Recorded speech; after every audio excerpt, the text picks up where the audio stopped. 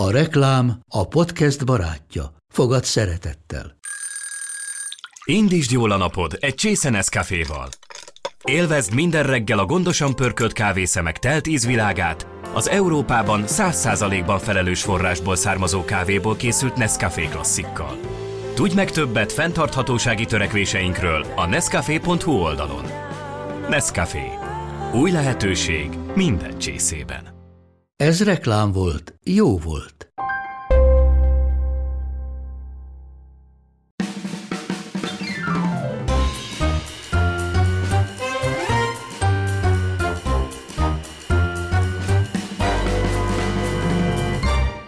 Üdvözlöm a hallgatókat, ez itt a Sunday Brunch, én Kicinger Szonya vagyok, a vendégem pedig Herceg Anita. De nem tudom, mit kéne mondanom utána, mert a titulus nem teljesen világos előtte, hogy mi a hivatalos megnevezés. De én is üdvözlöm a hallgatókat. Hát talán a hivatalos megnevezés az Herceg Anita, a köztársasági elnök felesége. De az első probléma, hogy ilyen állás, ilyen poszt igazából nincsen. Tehát ez nem csak Magyarországon, ez több országban gondot okoz, mert van elnök, de olyan pozíció, hogy elnök házastársa, olyan nincs. Úgyhogy ezt nem egyszerű kezelni, ezt tapasztalom. Hogy éli meg a család az anyák napját? Az édesanyám nekem többször elmondta annak idején, hogy őt mennyire zavarja, amikor anyáknapi műsornál arról szól, hogy az anyák feláldozzák az életüket a gyermekért, és ezt meg kell köszönni. És ő maga mondogatta mindig, hogy ő ezt soha nem érezte, hiszen az anyának lenni inkább egy önzés. Tehát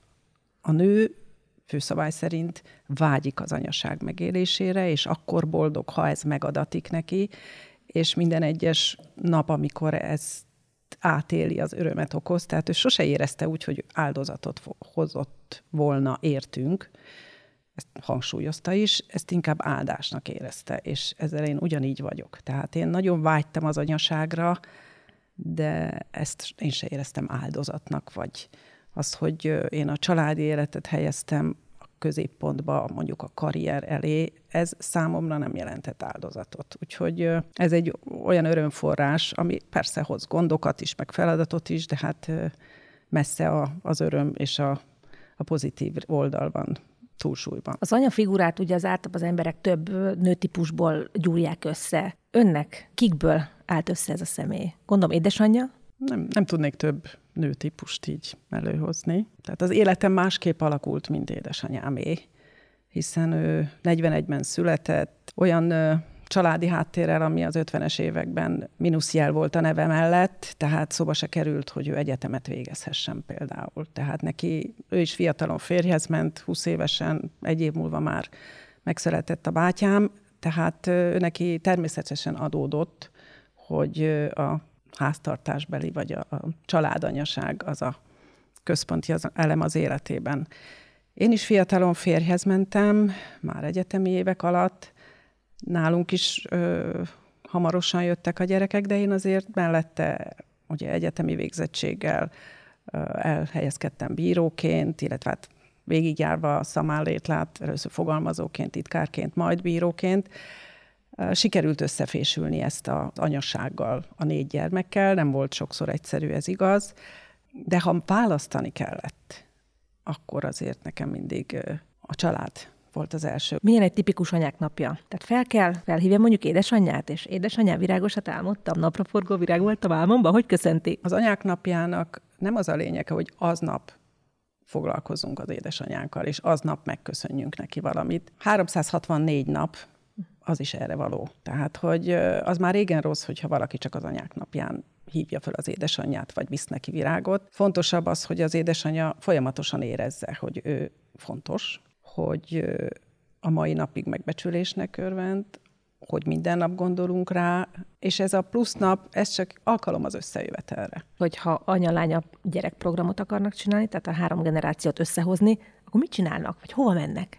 Hát ez most már nagyon nehéz. Hát a 4 gyerekből 3 lány, 1 fiú, 3 már felnőtt, a legkisebbik lány lakik még velünk. Étteremben nagyon ritkán járunk, de az a szerencsés helyzet van nálunk, hogy 6 főből mondjuk 5 nagyon szeret és jól főz. A férjem is nagyon jól főz és szeret főzni, tehát inkább az otthoni családi közös étkezések vagy ebédek hétvégén. Erre megpróbálunk minden héten egy alkalommat összehozni, hogy aki teheti, akkor ezeken részt vegyen. Társasjátékozni nagyon szeretünk, azt rendszeresen szoktunk is. Anita egy olyan műsorban van, amelynek az a címe, hogy Sunday Brunch. Amikor el akarja kápráztatni a családját, mi az a kedvenc, amit eléjük tesz egy vasárnapi ebédgyanánt? Nálunk a hétvégi főzést úgy kell elképzelni, hogy az sokszor 3-4 fogást, 3-4 különböző típusú ételt jelent. Férjemnek is vannak kedvenc ételei. Általában párhuzamosan ő is, és én is készülök. A megosztás az, hogy a férjem készít inkább a halakat, vöröshúsokat, én inkább a minden egyebet, tehát a fehérhúsok, levesek, főzelékek, sütemények. Inkább süteményben van közös nevező talán, de ott is különböző kedvencek vannak, tehát van, aki inkább a csokoládés irány, van, aki inkább a fehér krémes irány, úgyhogy sok esetben akkor kétféle sütemény van. Tiramisu és a pavlova torta mostanában a kedvenc, ezt azért praktikus összepárosítani, mert az én receptem szerint a tiramisuba tojássárgája kell, pavlova tortájába meg tojásfehérje, úgyhogy akkor ez rögtön párban készülhet. Ha már a családnál tartunk és az asztalnál, a férje óriás horgász hírében áll, és elég sikeres is, úgy tudom. Ki pucolja a halat, ki készíti el? Hogy néz ki egy pecázás? Amikor azt mondja, hogy megyek pecázni, akkor megy vele? Szeret horgászni menni. Nála egy ilyen relaxációs vagy terápiás eszköz is, tehát akkor gondolom én átgondolja a problémáit, kiereszti a feszültséget, a gőzt, stb. De hát sokszor úgy van, hogy lehet, hogy van egy fél napja szabad, de éppen akkor az időjárás nem kedvező a horgászatra, tehát szerintem nem jár annyiszor horgászni, mint amennyiszer szeretne. De a szerencsém az, hogy anyósom a fiát úgy nevelte, mondjuk 6 éves korától, amióta elkezdett horgászni, hogy amit fogtál, meg kell pucolni. És megtanította, hogy kell halat pucolni. Szenzációs halreceptjei vannak. Olyan finom halászlevet, mint ő, senki nem tud csinálni. Igaz, hogy az időt, fáradtságot nem kímélve szerintem egy 4-5 órás projekt, egy áderféle halászlé. De nagy kedvence a családnak a különböző süllő variációi, harcsa, paprikása, és mai napig kísérletezik. Ő az a típus, aki beáll a nagy fogásaival, és lefényképezi magát? Mosolyogva? Szerintem igen, de azt egymásnak küldözgetik, horgász cimborák, gondolom egymás froclizására, vagy nem tudom, hogy most ilyen sikeres napon volt. Elég keveset tudni a magánéletükről. Azt azért lehet tudni, hogy egy sítáborba jöttek össze. Hogy figyeltek föl egymásra? Egyetemi szervezésű sítábor volt, még 83-ban, ami azt jelenti, hogy Lengyelország, tehát lengyel egyetemi kapcsolat volt, és akkor lehetett erre jelentkezni az egész egyetemből, de 11-2 napos tábor volt vizsgaidőszak után. De én nem ismertem senkit, eszembe se volt, hogy jelentkezzek, de valaki rábeszélt az utolsó pillanatban, lemondta az útját, és mivel én a külügyi csoport tagja voltam, ez ilyen idegen nyelvet tudó egyetemistáknak volt ez a külügyi csoportja, akik szervezték ezeket az utazásokat, meg az egyetemi közi kapcsolatokat, természetesen szocialista relációban. És akkor az utolsó pillanatban 2 nappal az indulás előtt kellett beugrani valakinek, hogy kárba ne vesszen az a befizetett összeg, meg az a hely, és akkor rábeszélt, hogy menjek el helyette. És így kerültem oda, de én senkit nem ismertem. És a férjem akkor utolsó éves volt, tehát már csak egy államvizsgája volt hátra, úgyhogy nem is járt be az egyetemre. Tehát ha nincs ez a sítábor, akkor talán sose találkozunk. De nem bánta meg.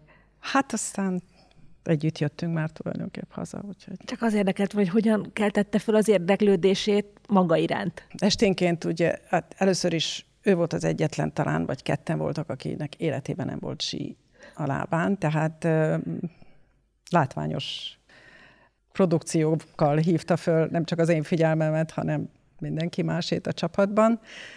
De aztán kitartott, és a tábor végére már együtt síeltünk, de hát voltak vicces történetek. Amire talán visszaemlékszem az, hogy nagyon sokan voltak a végzős évfolyamból, de az esti beszélgetések alapján úgy érződött, hogy van tekintélye. Tehát amikor beszélgetés volt teljesen mindegy milyen témába, akkor úgy fölmerült, hogy na is mit mond az Áder. Tehát az átjött, hogy az év folyamán, vagy azok körében, akik jól ismerik, van egy érezhető tekintély. Megtanult síelni? Abszolút. Szakembertől néhány évig úgy azért tanultunk komolyabban síelni, vagy szóval csiszoltuk a tudásunkat, és a mai napig síelünk, hogyha az lehetőségek engedik. Viszonyílik a világ. Mi lesz az első helyszín, amit felkeres? Hova megy, mit csinál most, hogy lehet megint egy csomó olyan dolgot, amit egy évig nem? Mi nagyon szeretünk biciklizni, akár a Dunakanyarban, akár Balaton körül. Úgyhogy idén is ezt tervezzük, hogy fölkerekedünk vagy kettesben, vagy barátokkal, vagy a gyerekekkel hosszabb, rövidebb biciklitúrákra. Minden évben járunk a barátokkal levezőtúrára, magyar folyókon, általában kenúval és nagy csapatban, tehát 20-25 fős csapatban sátorozni. Úgyhogy ilyen belföldi nyaralásokat tervezünk. Igen. Úgy tudom, hogy a teremtett paradicsom az Kisorossziban található, nem? Teremtett Tehát egy ilyen kis vikendház, vagy valamiféle... Hogyne, a szüleim. Az álomvilág. Hogy mondják ezt az Aranyemberben? Ne? Boldogság szigete? Vagy nem is tudom, hogy... Van valami ilyesmi? Igen. A szüleim vettek egy kis telket Kisorossziban, 72-ben. Ők is nagy evezősök voltak, ők is baráti társasággal járták a Dunát.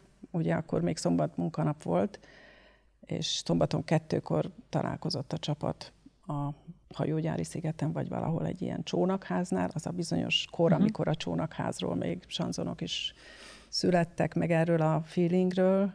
50-es évek elején ennek a bizonyos, mint ahogy említettem, az édesanyámhoz hasonló társadalmi helyzetből származók számára, hát gyakorlatilag ez volt az egyetlen legális ilyen összejövetel, amikor nem számított gyanús szervezkedésnek, hanem túrázás vagy sportolás. Tehát minden szombaton 2-kor találkoztak a hajógyári szigeten, beültek a csónakba, föleveztek a Szentendrei sziget csúcsára, és a Nagy Dunán vissza. Tehát ez egy 1,5 napos program volt, és gyakorlatilag májustól októberig ez nekik minden hétvégéjük erről szólt. Úgyhogy ezt az evezés szeretetét, ezt én örököltem. És hát ezeken a szigetkerüléseken többször, ugye Kisorossziban szálltak meg, volt egy baráti házaspár, akinek ott volt nyaralója, és hát a Kisoroszi az folyamatosan jelen volt az életünkben, ezért határozták el, hogy ha az anyagiak engedik, akkor ők ott, és egy Dunaparti telket, az volt a vágyuk. És akkor egyszer sikerült is egy picike telket megvenni, és akkor ott tényleg saját kezűleg fölhúzták a baráti segítséggel a kis házikót, amit azóta bővítgetünk, de azóta is az a bázis, úgyhogy, és mivel a Dunaparton van, ezért a horgászat is belefér, meg az evezés is belefér. Kérdezek még személyeset, ki öltözteti önt? Hát magam, meg a lányaim. Tehát nincs stylist. Nincs, aki reggel azt mondja, hogy ezt kéne már fölvenni ezekhez a programokhoz?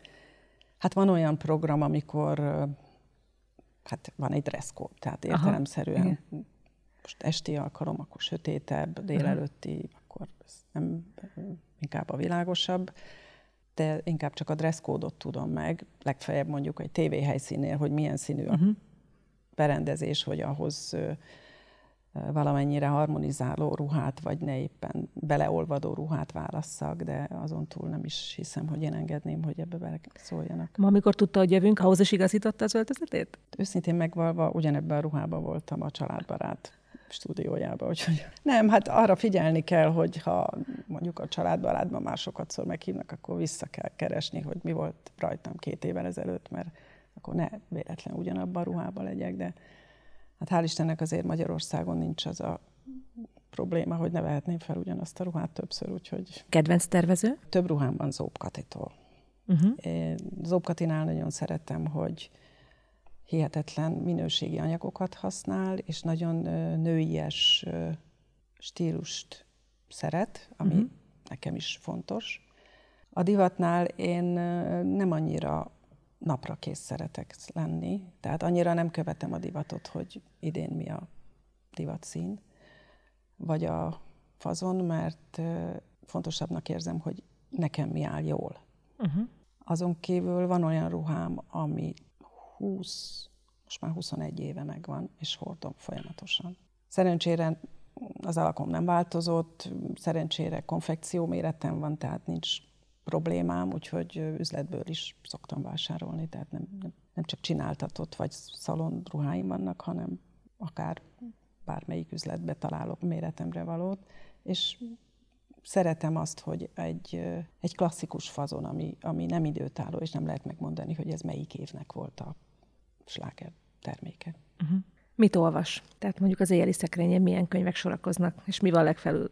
Alapvetően majdnem mindenevő vagyok. Történelmi regényeket, klasszikusokat szeretek újraolvasni is, mert egyértelműen érzem, hogy 20 évesen más ragad meg benne, mint most 50 éven felül. Nagyon szeretek idegen nyelven olvasni, ez elsősorban német irodalmat jelent, de most már angolból is, vagy franciából is próbálkozom, akár csak nyelvgyakorlás szempontjából is. Hogy egy kicsit megcsavarjam a kérdést, hogyha mondjuk elmenne egy protokolláris eseményre külföldön, és kéne vinni egy ajándékkönyvet Magyarországról, egy magyar írótól, mi lenne az? Remélem nem értik félre a hallgatók, de ami a szívemhez leges-leges legközelebb áll, az édesapám regénye, aki ugye jogász professzor volt, de írt életében egy darab regényt, amit 16 éves kora óta tervezgetett, és mondjuk 76 évesen írta meg.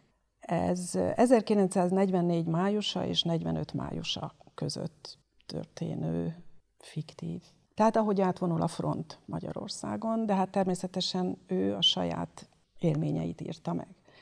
És amikor 45 májusában felszabadult. Tehát már érezhetően túl voltunk a háborún, akkor ő gyerekként elhatározta, hogy ő neki ezt meg kell írnia, amit ő megélt. De aztán nem volt olyan a helyzet, vagy érlelte magában a döntést, de halála előtt pár évvel ez a könyv megjelenhetett. Az a címe, hogy Foggal és körömmel. És nyilván nem mérhető a legnagyobb íróink regényeihez, de hát én nagyon szeretem, mert azt olvasom, amit ő átélt. Ő elmesélte persze nekünk, hogy a történés minden való, de a szereplők sokszor össze vannak gyúrva, több karakter egyé olvad, tehát nyilván nem lehet konkrét személyeket felismerni benne, de maga a történés mindegy szálig, az utolsó szóig igaz. Ha mondjuk akár a magyarországi háborús eseményekről akarnék egy külföldi reális képet festeni, akkor igen, ez lenne az. Ajándékba ezt szívesen ajándékoznám, hiszen nagyon sok mindent meg lehet abból tudni, hogy a magyarok hogy élték ezt a egyetlen évet meg a háttérországban. Tehát ez nem a háborús eseményeket mutatja be, hanem az itt Magyarországon élő családtagok mindennapjait, ahogy átmasírozunk rajtunk a front. A médiafogyasztási szokásait firtatnám egy kicsit, Indexet olvas-e? Kapunk sajtófigyelő összeállítást, ezeket mindig átolvasom, ebbe természetesen az Index is szerepel. Van olyan, ami speciálisan nekem szól, ami az én munkám, karitatív, szociális, kisebbségvédelem, gyermekvédelem, tehát inkább ez a témában történő hírek összefoglalója. Most ez kiegészül azzal, hogy az alapítvánnyal kapcsolatos, Covid árvákkal kapcsolatos, tehát magával a Covid-dal történő hírek összefoglalója, úgyhogy ez elég sok időt elvesz mindig, amikor ezt átolvasom. Ha Covid-nál vagyunk, személyes érintettség gondolom van, hiszen már mindenkinek van ismerőse, aki megbetegedett benne, elhalálozott, vagy ismerősének az ismerőse. Tehát itt már nem találunk olyat, aki ebben a tekintetben érintetlen. Ahhoz, hogy létrejöjjön az alapítvány, kellett-e valami óriási drámának történni a Áder család életében, hogy életre hívják? Szerencsések vagyunk, mert ilyen közvetlen családtag, barát nincs, illetve hát távolabbi baráti körben van ilyen, akit sajnos elvesztettünk, de olyan sincs, hogy kisgyermek maradt volna árván. Minden nap hallottunk szinte barátoktól, ismerősöktől, hogy a lányom osztálytársa, hogy a falunkba, a utcánkba meghalt valaki, és gyermekek maradtak árván, de nem közvetlen a mi környezetünkből. De ez ahogy egyre szaporodott, és egyre gyakoribbá vált, és a sajtóban is egyre több ilyet lehetett olvasni, akkor egyértelművé vált, hogy ez már egy magas szám kell, hogy legyen. És amikor utána néztünk, és kiderült, hogy ez már több mint 400 családot érint, és több mint 600 gyermeket, akkor egyértelművé vált, hogy az a gondolkozás, ami már hetek óta foglalkoztatott bennünket, hogy mit lehetne tenni, mit kellene tenni. Tehát egyértelmű lett, hogy hát ez a legfontosabb, amit mi tehetünk, hogy létrehozunk egy ilyen alapítványt. Ennek eddig több mint 600 gyermeknek, remélem, hogy ez a szám már nem fog emelkedni, mert tehát mi úgy tervezzük és úgy gondoljuk, hogy amennyire lehet személyre szóló segítséget kell nekik adni, hiszen az egyik, vagy néhány esetben mindkét szülőt elveszítették, és ugyan az ölelést, meg a szülői szeretetet nem tudjuk pótolni, de az odafigyelést, a gondoskodást, amennyire lehet, megpróbáljuk pótolni. Tehát nem csak úgy tervezzük, vagy úgy gondoljuk, hogy havi fix összeget átutalni, hogy az anyagi gondokon segítsünk, ez az egyik rész. De mindenre kiterjedően, amire egy anya vagy egy apa odafigyel, hogy sportolási lehetőség, hogy továbbtanulás, hogy ösztöndíj, hogy pszichológiai segítség, vagy az özvegynek jogi segítség a gyámügyek intézésében, vagy a öröklési hagyatéki eljárásban. Tehát ezerféle fajta dolog felmerülhet, szerintem most még ezt nem is biztos, hogy mindent látunk, de nyitottak vagyunk arra, hogy bármilyen fajta segítségre szükség van, akkor azt mi megpróbáljuk megoldani. Lehet, hogy esetleg a özvegynek munkahelyet kell találni, vagy bármi.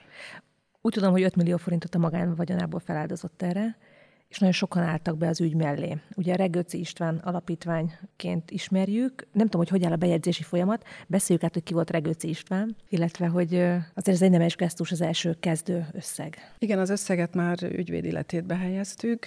A bejegyzési folyamat tart, remélem már nem sokáig. Regőci István nevét szeretné felvenni az alapítvány. Nagyon remélem, hogy ez sikerül is. Ő mondhatom azt, hogy példakép számunkra. Én személyesen találkoztam is vele halála előtt nem sokkal. Az ő élete folyamatosan arról szólt, hogy az árvákat felkarolja, támogassa, segítse, fedelet ad a fejük fölé, nyaraltatja őket.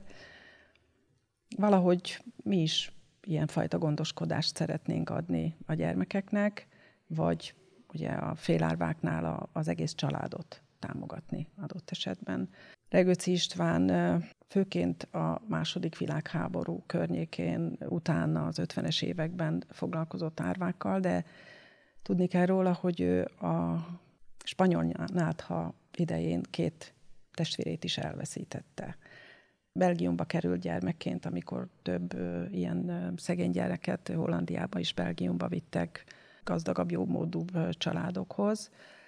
Tehát kicsi gyermekkorától kezdve ezt látta maga körül, hogy az elesetteken, a rászorulókon segíteni kell.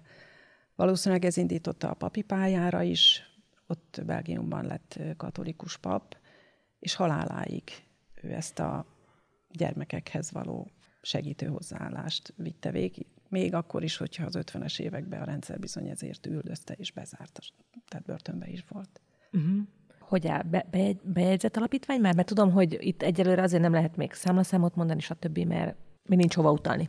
Remélem, hogy ez már nem tart sokáig, de addig is elkezdtük a munkát, mert most már lassan 2 hete tart ez a procedúra, és folyamatosan jönnek a telefonok, érdeklődések, hadd utaljunk, hova utalhatok. De hát nincs bankszámla, nincs hova utalni, és nem akarnánk 2 hetet, vagy akár többet elvesztegetni, mert itt van olyan család, akinek azonnali segítségre van szüksége, és ezért az elnöki hivatal apparátusa dolgozik a problémán, tehát folyamatosan regisztráljuk a jelentkezőket, mind a felajánlókat, mind a rászorulókat, és amint meg lesz a bankszámlaszám, akkor tájékoztatni fogjuk őket, és az elnöki keretből, ami a férjem rendelkezésére áll, eddig is ugye szociális, karitatív célokra ajánlotta fel különböző összegeket. Most hangsúlyosan a Covid árvákra fókuszálunk, tehát már most van olyan család, akinek ebből a keretből tudtunk segítséget nyújtani a sürgős esetben. Tehát ha bárki most hozzánk fordul, vagy bárki felhívja a figyelmünket egy olyan családra, ahol nagyon sürgős segítségre lenne szükség, ezt meg tudjuk oldani. Tehát biztatok is mindenkit arra, hogyha ilyenről tud, vagy segítségre szorul, akkor az elnöki hivatal munkatársait keresse meg, és akkor amilyen gyorsan csak lehet segítséget nyújtunk. Ez nagyon szimpatikus volt sokaknak maga az alapítvány terve. Ellenzéki képviselő is felajánlott pénzt, szóval, hogy ez úgy tűnik, hogy nagyon sokakat megmozgat. Az ön fejében van már egy szám, hogy mekkora az érdeklődés, mennyi összeg lehet már most a nem létező bankszámlán? Nagyon sokan jelentkeztek, és ezt igazán felemelő megérni, tapasztalni. Én mondjuk az elmúlt években ezt folyamatosan tapasztaltam, hiszen a karitatív tevékenységem során mindig is ilyen megmozdulásokban vettem részt, és rengeteg névtelen segítővel, adakozóval találkoztam, aki nem posztolja sehol, de ad és segít. És ezt most is öröm volt megtapasztalni. Én nagyon örülök, hogy többen felismerték, hogy ez nem pártügy, ez nem jobboldali vagy baloldali ügy, és ezért köszönöm különösen azoknak a polgármestereknek, akik mind ellenzéki oldalról, mind kormánypárti oldalról felajánlották a pénzügyi segítséget, vagy az egyéb segítségüket, mert ez végre egy olyan ügy, ahol ez egy nagy országos összefogásnak kellene, vagy kell lennie, hiszen a Covid sem válogat, és mi sem fogunk semmi mást nézni, csak azt, hogy rászoruló, vagy segítségre szoruló. Az összeget nagyon nehéz most megbecsülni, hiszen vannak konkrét összegfelajánlások, nagyon-nagyon gáláns, nagyvonalú ígéreteink is vannak, hiszen még egyelőre csak felajánlás formájában, de van olyan is, hogy egy kulturális rendezvényt, koncert bevételét ajánlották fel, aminek hát nem tudom megbecsülni, hogy mekkora bevétele lesz. A fontos az, hogy mi szándékunk szerint kb. 20 éves időtartamra tervezzük az alapítvány munkáját, hiszen a célunk az, hogy a ma született Covid-árva csecsemőknek a önálló útra lépésükig segíteni akarunk. Tehát nem csak feltétlenül 18 éves korukig, hanem amíg, mint egy anya vagy apa a gyermekét segíti továbbtanulásban, szakmát tanulni, ugyanígy mi is útjára akarjuk bocsátani majd a felnőtt árvát. Tehát nekünk nem csak most kell pénzt gyűjtenünk az első évben, hogy a gyors segélyt, vagy a legsürgősebb problémát megoldva gyors segélyt adjunk, hanem hosszú távon támogatást. Tehát nekünk az alapítvány anyagi bázisát hosszú távon kell megoldanunk. Ezért nem csak idén, meg jövőre kell pénzt gyűjtenünk, hanem évtizedeken át. Találkozott-e már Covid árvával, illetve saját árvája lesz-e, akit felkarol, aki mellé odaáll, akinek a története annyira felzaklatta, hogy már tudja, hogy ő lesz az, akit Herczeg Anita támogat? Nekem Böjte Csaba gyermekei között van keresztgyermekem. Ténylegesen én kereszteltem, meg olyan gyermek is van, meg szimbolikus keresztanya is vagyok más gyermekeknél. Covid-árvákat az összeset sajátomnak tekintem, tehát nem fogok egyet kiemelni közülük, hanem mindegyiknek azt szeretném nyújtani, amire szüksége van. Mint egy anya a gyermekeit úgy tekintem. Én azt hiszem, hogy közülük nem emelnék ki senkit, de már van olyan jelentkező, aki azt mondta, hogy ő akár örökbe is fogadna gyereket, Covid-árvát, vagy ha úgy tetszik, nyaraltatását vállalná. És ezeket is fantasztikus érzés megtapasztalni, hogy tényleg minden jellegű segítséget ajánlottak már fel. Pénzösszegen túl szakmai ismereteket, jogász, gyámügyes, pszichológus. Ön jótékonykodásban nem kezdő, de azért nagyon sokan azok még. Mit ajánl valakinek, akinek ez így nincs meg zsigerből, de mégis elindulna ezen az úton? Hogyan kell elkezdeni? Egy véradással? Min keresztül lehet erre legjobban rákapni? Mindig az a segítség lesz jó, ami a mi személyünknek fekszik, vagy a mi személyiségünkből fakad. Tehát nekem van egy barátnőm, aki évtizedek óta hospizban önkéntes, és a haldoklókat segíti heti rendszerességgel. Erre nem mindenki képes. Persze. De találkoztam nógrádi nyugdíjas nénikkel, akik nem bírták elviselni, hogy a gyümölcs leszedetlenül a fán rohadjon, vagy leszedve, de nincs a aki megegye, és ezért lekvárt főztek belőle, és felajánlották több 100 üveggel minden évben a nagycsaládosoknak.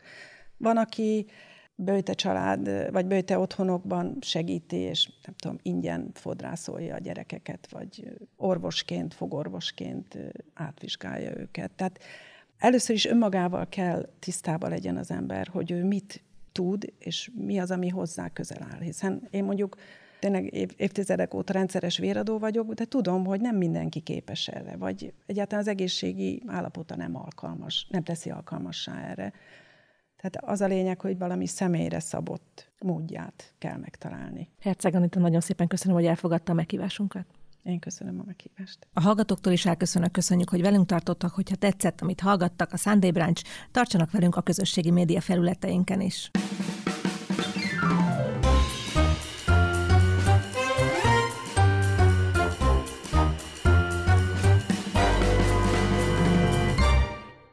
A műsor a Béton partnere.